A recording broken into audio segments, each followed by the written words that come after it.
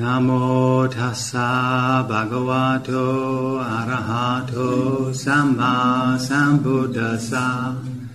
Namo tassa bhagavato arahato samma sambuddhassa. Namo tassa bhagavato arahato samma sambuddhassa. Homage to the Buddha, the blessed, noble, and fully self-enlightened one.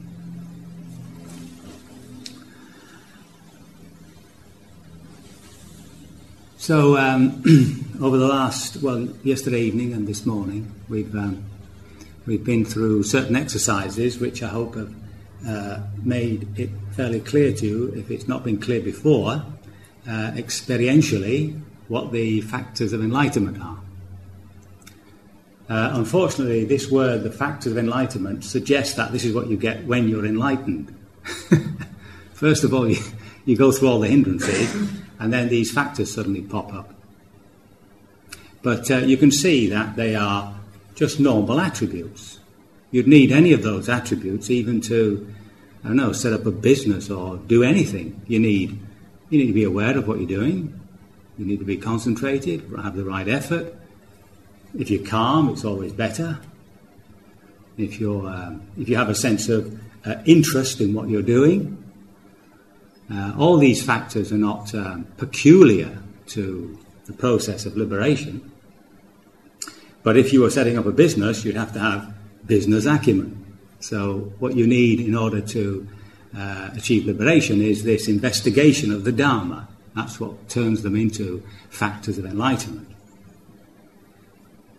So what I'd like to do is just go through them and show you how they are balanced and to link them in with the 5 spiritual faculties.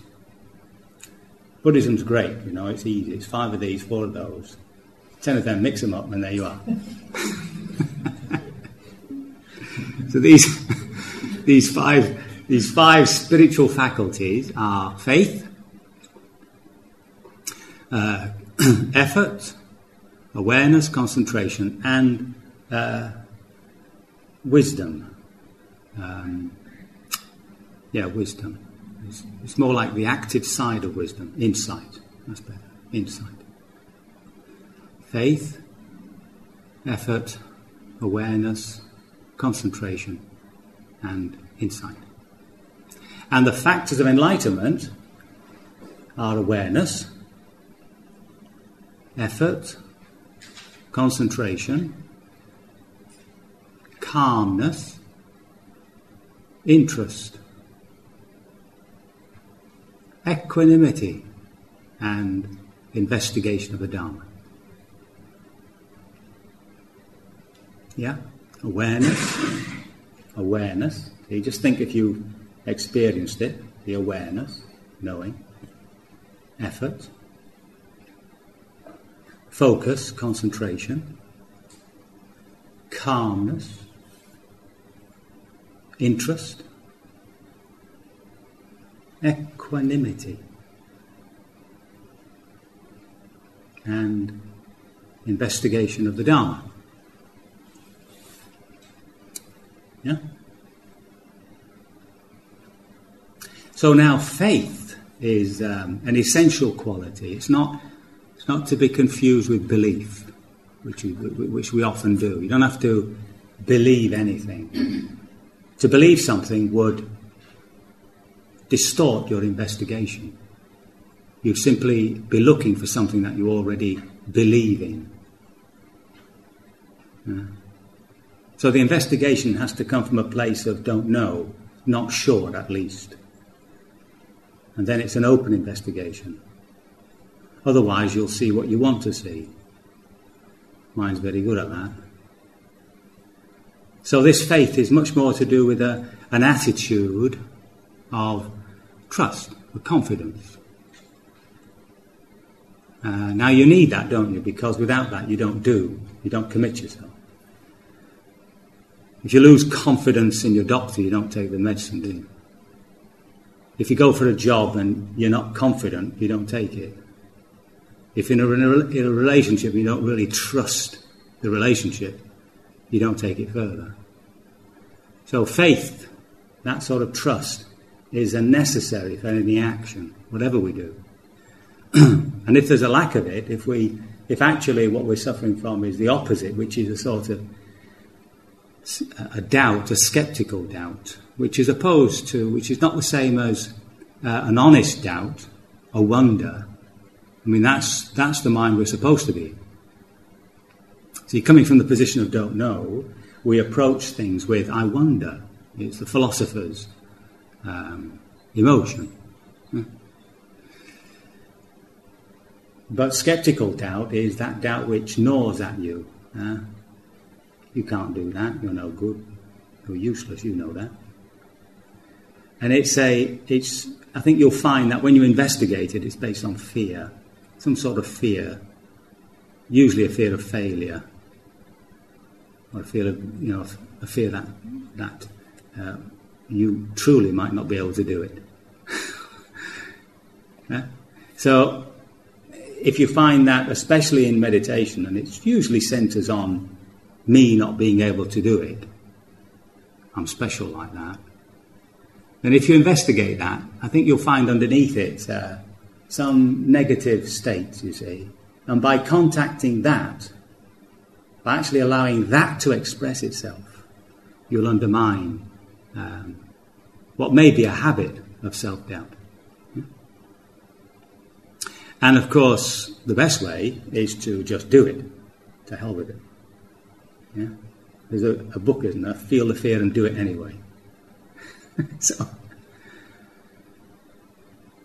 listen to the doubt and do it anyway. See?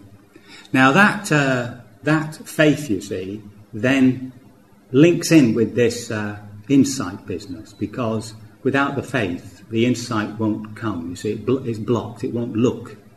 See, the wisdom won't come. And there are 3 levels of that. The first is the wisdom that you get from just listening, just hearing the teachings. And then there's that wisdom that you get just from mulling it over in your own mind. So it becomes your own intellectual gift, your own intellectual treasure about the way life is. But that still remains in a sort of distance. It still doesn't really affect the system. It doesn't dig deep into the psychology until we actually experience it. It's when we experience these truths, that things arise and pass away, that I am actually causing my own suffering. That I've actually seen it, I've actually experienced myself causing my own suffering. And nothing is substantial. It's sort of experiencing that has a systemic effect. Yeah? It actually affects your attitudes, affects the way you speak, affects what or how you do things, what you do, your ethical behaviour, and your livelihood. That's the Eightfold Path, isn't it? So your right understanding, right attitude, right speech, right action, right livelihood. It's a systemic thing, you see. Now that insight, that quality within us, this intelligence, panya, which is essentially the Buddha nature within us, this awareness, intelligence, intuitive awareness, or call it what you want, is a quality within us which is very pure, very alive. And unfortunately, it gets caught up in thought. Thought is history, isn't it? Every time you name something or label something, you deposit on it a whole history around that subject. Yeah? If you take a simple thing like an apple, so you look at an apple, you don't really look at the apple, you just know it's an apple and that's good enough.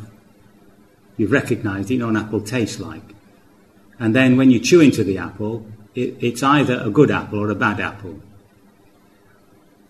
It has to fit into the historical perspective of all your experience with apples.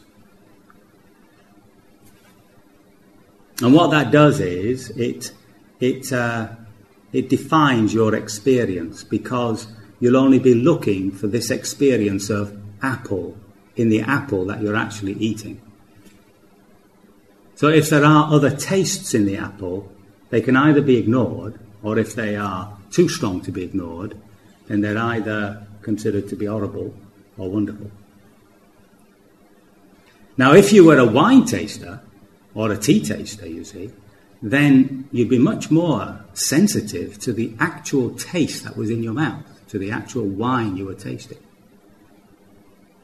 I'm not suggesting, of course. Tea is more ethical.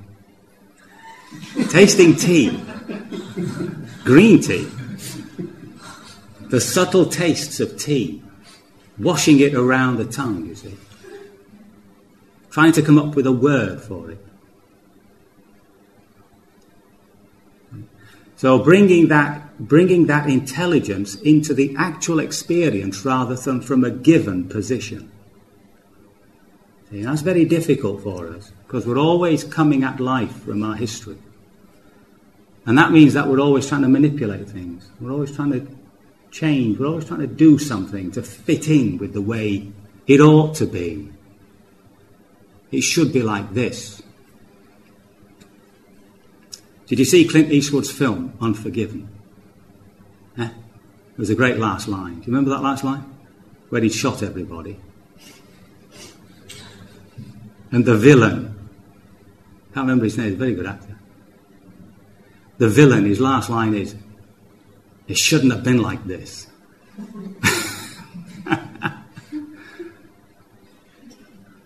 Will that be your last line? It shouldn't have been like this. So this quality of investigation, this intelligence we have, it has to come from this position of don't know. Or, if that's a bit difficult, at least not sure. Not sure. Not sure if I'm really experiencing this in its fullness. That maybe something's getting in the way, some emotional distortion, some intellectual distortion. And that's openness, that coming from a position of don't know, is the meaning of equanimity. See, equanimity. Equanimity is that position of total reception, complete passivity. Yeah? Now, we don't mind if it's something that tickles us. Very open to that sort of thing. But if it's something that digs, something that's painful, then you get that pushing away, you get that don't want to know. And it's being able to just open your own heart and mind to whatever the heart and mind wants to give. That is the quality of equanimity. Okay?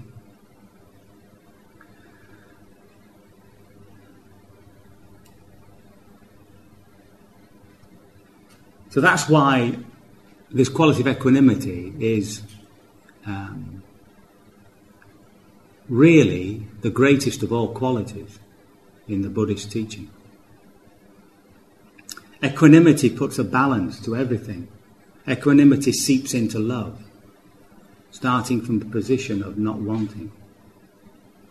Yeah. If you want something, your love gets kinked to satisfy this want. If the equanimity is not there with compassion, one slips into grief. If the equanimity is not there with joy, you slip into excitement. Yeah. And if the equanimity is not there in your meditation, then you won't see. It's not possible to see because that intelligence is cramped. It's like putting on sunglasses. It distorts the actual way that we ought to be seeing. It sometimes makes it much nicer, makes the colours deeper, but it's not the way it is. And we're trying to find out the way things really are. Heavens. So these three qualities, the faith, the confidence, the willingness to investigate from a position of not knowing, which can be scary. Who knows what we'll find? Is there anybody there? And this quality of equanimity, just the openness, And on top of that, this inquisitiveness.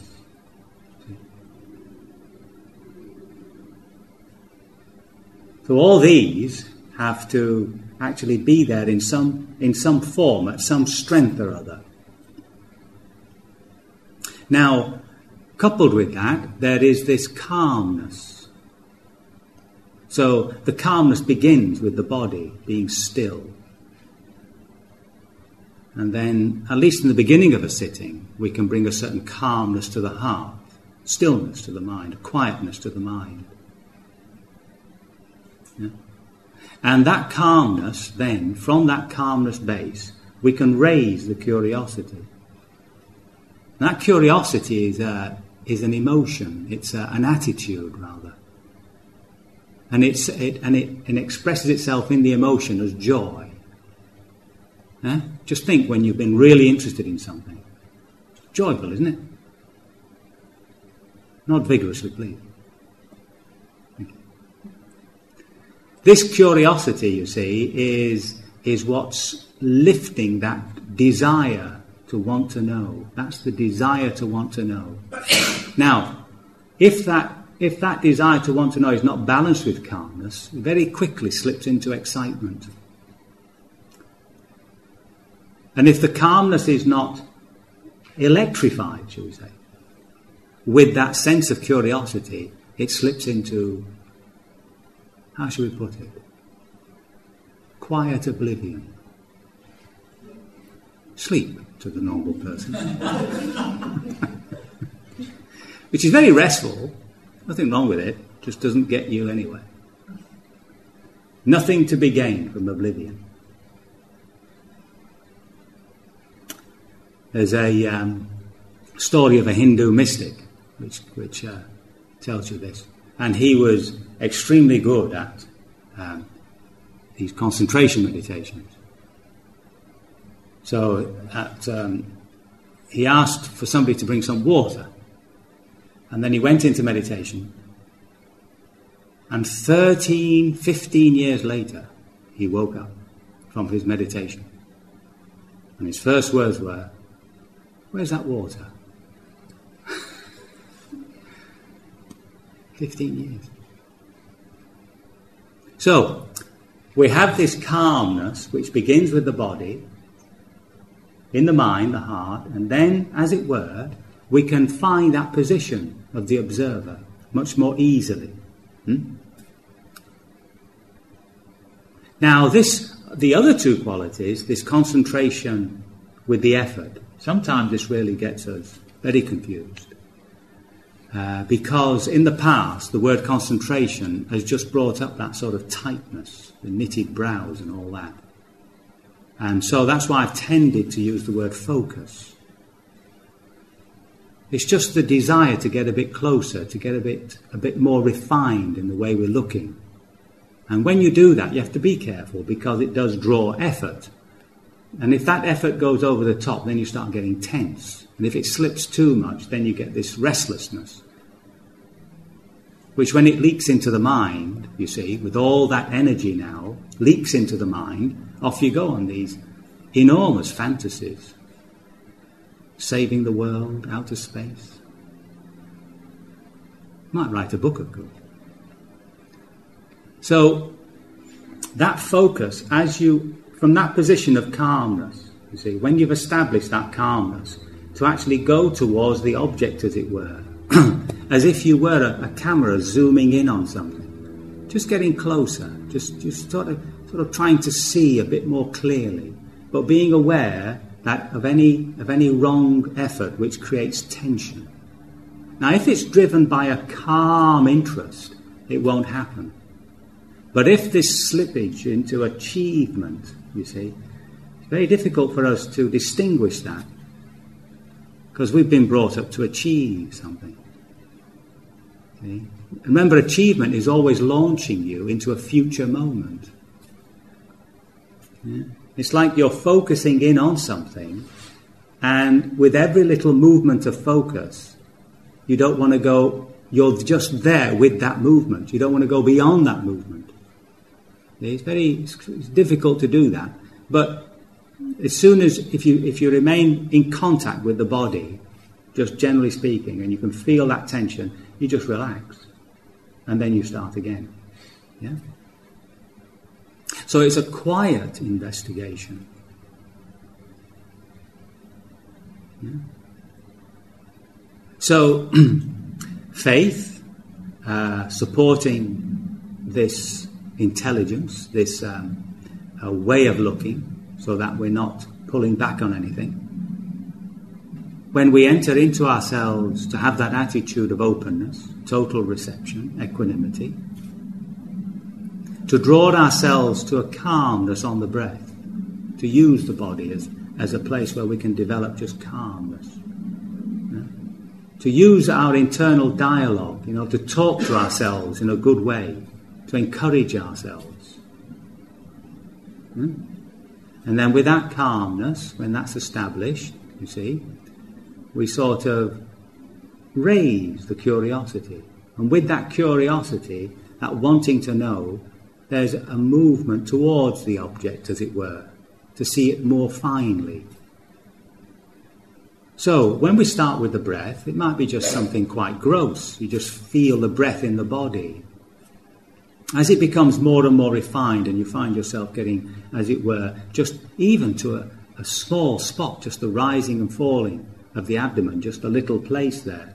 And for those of you who are established at the nostrils, just one little place there, just inside a nostril or just on the upper lip. See, and that sort of confines the looking. So you're microscoping, you see, down into these sensations. And then as you come into those moments, just to raise that sort of attitude of, now, is this the way it really is, or is my mind conceiving? See? So remember that the mind takes everything and creates an object for us. I'm sure you've all seen these, how the eye looks at a picture, and we see the full picture, but that's not what the eye is seeing. I think some of you know that the eye scans the picture. It moves around all over the place, dizzyingly. But we're not aware of that. What we're aware of is just this full picture. And that's the magic of the mind. It's always creating real objects for us. See? And therefore, we think of ourselves as substantial. We think of the world as substantial. We think in terms of entities. But even at an intellectual level, we know we're just full of little bits and parts. You can lose some and still keep going. Yeah? So, knowing that, the question is, when I am observing the breath, what is the breath before I call it the breath? Okay? Is it just one continuous sensation, or is it a myriad of sensations? Is it just one movement, or a myriad of movements? Yeah? So it's with that sort of question mark in the mind, that's the quality of curiosity. Yeah? The question mark in the mind. Sometimes you can put a question in there to raise the curiosity, like, what is this? Who am I? Where am I, for heaven's sake? But it's that, as soon as that question is spoken, as it were, to yourself, and you raise the curiosity, forget the question, just look. Yeah, don't start thinking about it. So there's that calmness balanced with curiosity, and then there's just a natural growth of focus, of sort of centering into. It's like the looking becomes like a laser beam, very still, very pointed. And the effort, all the effort you need is just that. It's like the sitting posture. All the effort you need is just to keep the spine up, that's all. Keep the spine energized.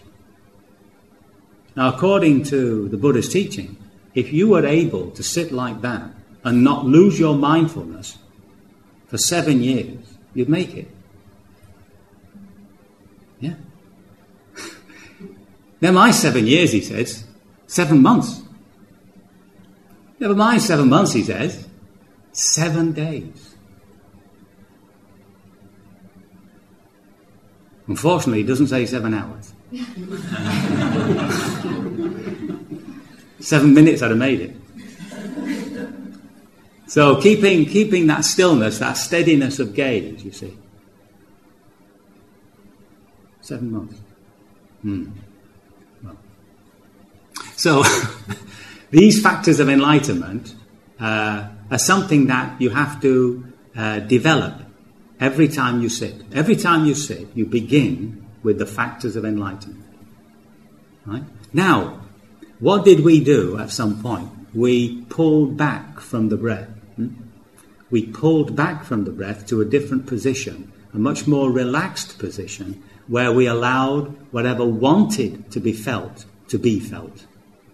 See? So this is from a sort of enclosed place, a little hide, you might say, we found ourselves reaching up into an observation post. And from that observation post, we're, as it were, transcendent of the body, mind and heart. So the body is over here. It's got its feelings and sensations, and we can feel them. They're there. Not here in this observation post. The emotions arise. They're there. They're in the body. They're feeling. I can feel them. But they're not up here in the observation post. If my concentration is very refined, I can see thoughts, definitely images. And they're there. They're not here in this observation post. So this observation post that I've discovered, this observer within myself, is a very special position. When I'm in that state, and I'm very, very calm, and I turn towards that state, I find that in this state is all the factors of enlightenment. Even though the body may be roaring with pain, even though the heart may be screaming, from this observation post, in this observation post, I find calmness, curiosity, focus, effort, investigation of the Dharma, equanimity and awareness. Everything is within that quality of observing. Everything is within that sati panya, that awareness, wisdom, awareness, intuitive intelligence, intuitive awareness, call it what you want, which has now abstracted itself from its confusion with the body, mind and heart. Those who are mindful are in the presence of Nibbana. That's not me. That is the Buddha. Those who are mindful are in the vicinity of Nibbana. From that position, having discovered that position, even though there is a feeling of a self there, and therefore is not, shall we say, the ultimate level of consciousness, at least there we can begin to get the understanding that everything I'm experiencing out there, sensations in the body, feelings, emotions, mental states, images and thoughts, are really out there. They're not me, they're not mine. We have just continued the process which began at birth. At birth we were completely locked into our experience, not knowing the difference at all between the experience and the experiencer. Slowly there's this abstraction, so that there's a growing feeling of being separate from the world. So the child knows that Mummy's out there, and I'm here. There's already an abstraction. Slowly, maybe somewhere in teenage, we begin to experience emotions, thoughts as something which are happening to us rather than us being them. Yeah. So that abstraction of this intelligence from its embeddedness in this psychophysical organism, I like saying that, psychophysical organism. From its embeddedness in this psychophysical... This embedding is the process of liberation. When you're in that state of the observer, you're liberated, aren't you?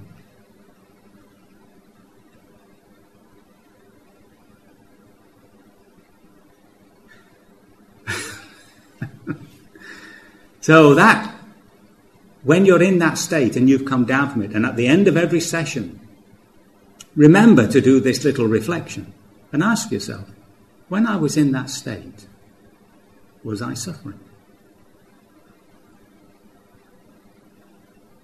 See, when I was the observer, was I suffering? So that position is a very privileged position. But it's not the end position. The end position is when even the sense of the observer disappears and we are just observing, just feeling, just experiencing. Now that can't come about by our act of will. By an act of will, personal will, self-will, we can get ourselves into the observer. I can look at, feel something out there.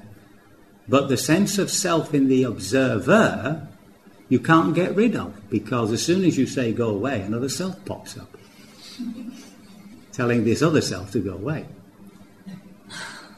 Yeah, it's not possible, is it? So therefore one abandons that hope. And one keeps looking, you see. Now, when all the factors of enlightenment grow, the concentration with the effort, that sense of curiosity with calmness, the equanimity, and the investigation of these three characteristics, the impermanence of things, how we create suffering for ourselves, wanting and not wanting, the insubstantiality, the not-selfness of things. As all that begins to grow, you see, it comes to a point where there's a collapse of this knowing into the state of pure observation. And that's the point, because there is no more divide when the knowing and the known and the knower become that one experience. That's the point where the deepest sort of experiences can be had. Yeah? That can't come about by an act of will. That comes about just through the practice of vipassana. The great thing about insight is that it's immediate. You either see it or you don't. Therefore, these little moments are minuscule in time often. And the meditator often, especially at first, he doesn't even know they've had them. They don't even know that they've had an insight. But it has a systemic effect. And it's often your friends who point out to you that you have changed. Presumably for the better. If they say you've changed and you've got worse, worry. So, these factors of enlightenment and these qualities that we call the spiritual faculties, where we've only added really the quality of faith, are something that we can actively develop. They're the beautiful parts of our nature, and the more you practice them, the more you'll be like that, which is far better than practicing being depressed or being anxious. It's much better. You feel much happier. I recommend it. Now, when we think about all these factors and all this, oh God, you think this is going to be hard work. I've got to think of this, think of that. But luckily, the Buddha points out that there is one quality which, if we develop, draws, as it were, all these qualities up to itself. And that's the quality of awareness, which is the quality of simply knowing, simply putting your attention on something. It's a process of attending. See? If we can just attend to the breath, attend to feelings, attend to sensations, attend to a thought, attend to an image, all these factors of enlightenment will just grow to support that attending. So happily I can say to you, you can forget everything I've said.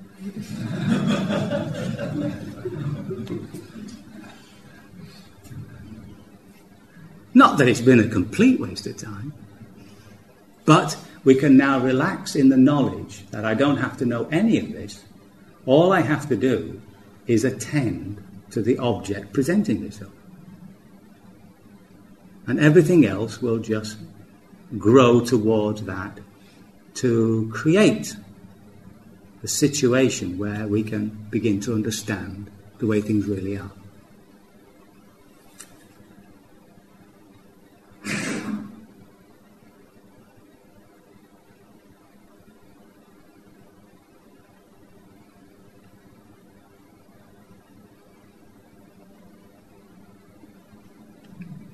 So just pausing for a moment and just allowing whatever thoughts might arise. If no thoughts arise, even better.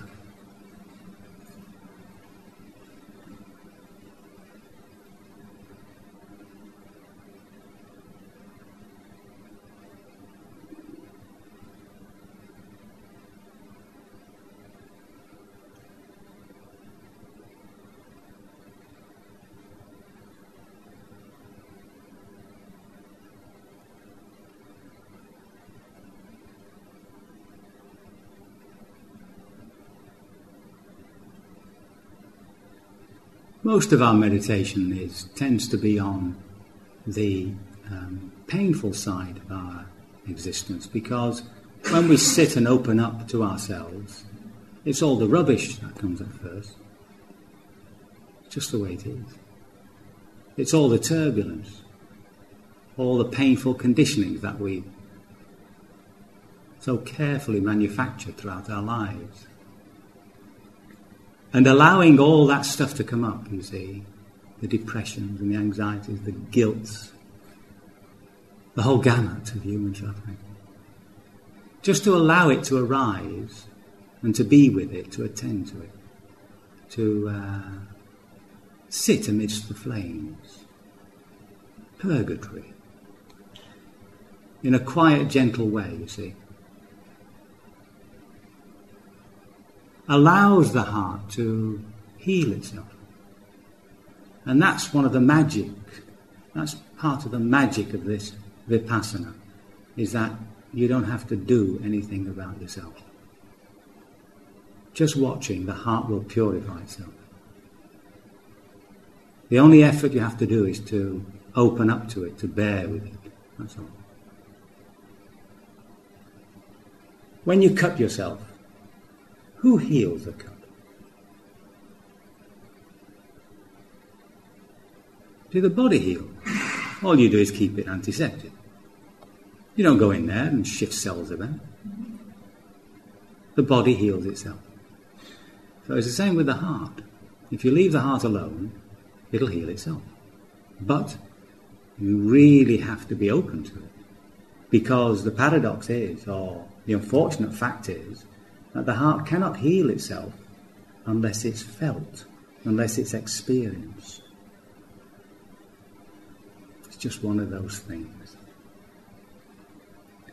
If we don't know it, it remains in the system as a turbulence which has not been expressed, leaks out in peculiar ways of illness and slips of the tongue and things like that. Sometimes these turbulences, remember, come out just as awful feelings, and you never know what they were or why they were. It's immaterial. Immaterial. And perhaps this evening we can go into that a little bit more deeply, so that you connect the process of developing these factors of enlightenment with the process of purification. So I just hope you all turn up. So now, time for a bit of walking meditation. And because we're trying to develop this calmness and all the factors of enlightenment, don't do the heavy, slow walking or anything like that. Just find yourself walking gently up and down and developing this attitude of just quiet abiding. If you don't want to just walk up and down, then just go for a walk around the property. Yeah? Or if you want, you can go down the lane here and turn right. If you turn left, you go into the village. If you turn right, you just go through a little wooded area. And just keep relaxing into the present moment. You just feel at ease. And if the mind wanders, you see, note it, stop, bring yourself to your feet or to the breath and start again. Yeah? Just keep relaxing into the present moment. Okay. Very good.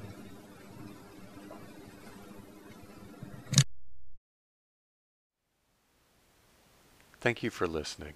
To learn how you can support the teachers and Dharma Seed, please visit dharmaseed.org/donate.